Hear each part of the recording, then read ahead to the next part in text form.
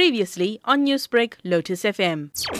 Probably the biggest challenges that people have over this time is the fact that they lose their structure, their normal daily structure, particularly if you're not going to work every single day. So your day kind of becomes a lot more flexible in a sense. So people start eating at inappropriate times, or they don't eat and then they're left with having to use convenience foods because they kind of lose their normal structure. So that's one of the main challenges that people have over this time is loss of structure.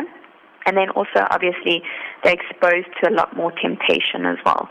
So there's a lot more going on. There's a lot more, activities going on. People are socializing more. So they're exposed to a lot more temptation, which is another problem that happens over this time. Roast chicken, turkeys and lamb are some of the common meals that would be prepared this festive season. What could be a healthier option? The thing with those foods is it's not necessarily the fact that they're bad, it's just the way that they're prepared or the sides that they're served with.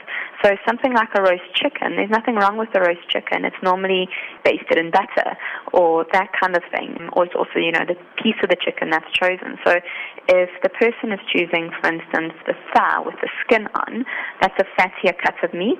He'd be better off choosing, for instance, a breast that doesn't have the skin on, which would be a healthy alternative.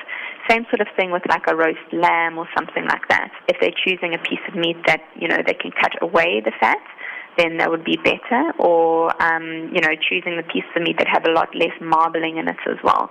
So it's more the type, the way of preparing and then choosing the food, and then also the sides that are prepared with it. So having a small portion of things like your turkey or your roast chicken or your lamb with a complex carbohydrate that's high in fiber, that's got a low glycemic index, as well as a good portion of vegetables, will also help to balance out the meal as well.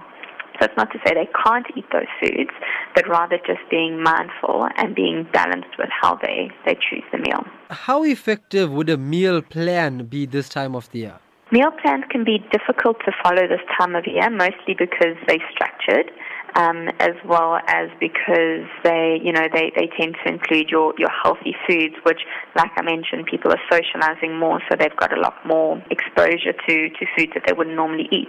But it doesn't mean that you can't still stick to a meal plan. So what a lot of people forget over this time is that Christmas is one day, New Year's is one day. If they're socializing, that's one meal in a day.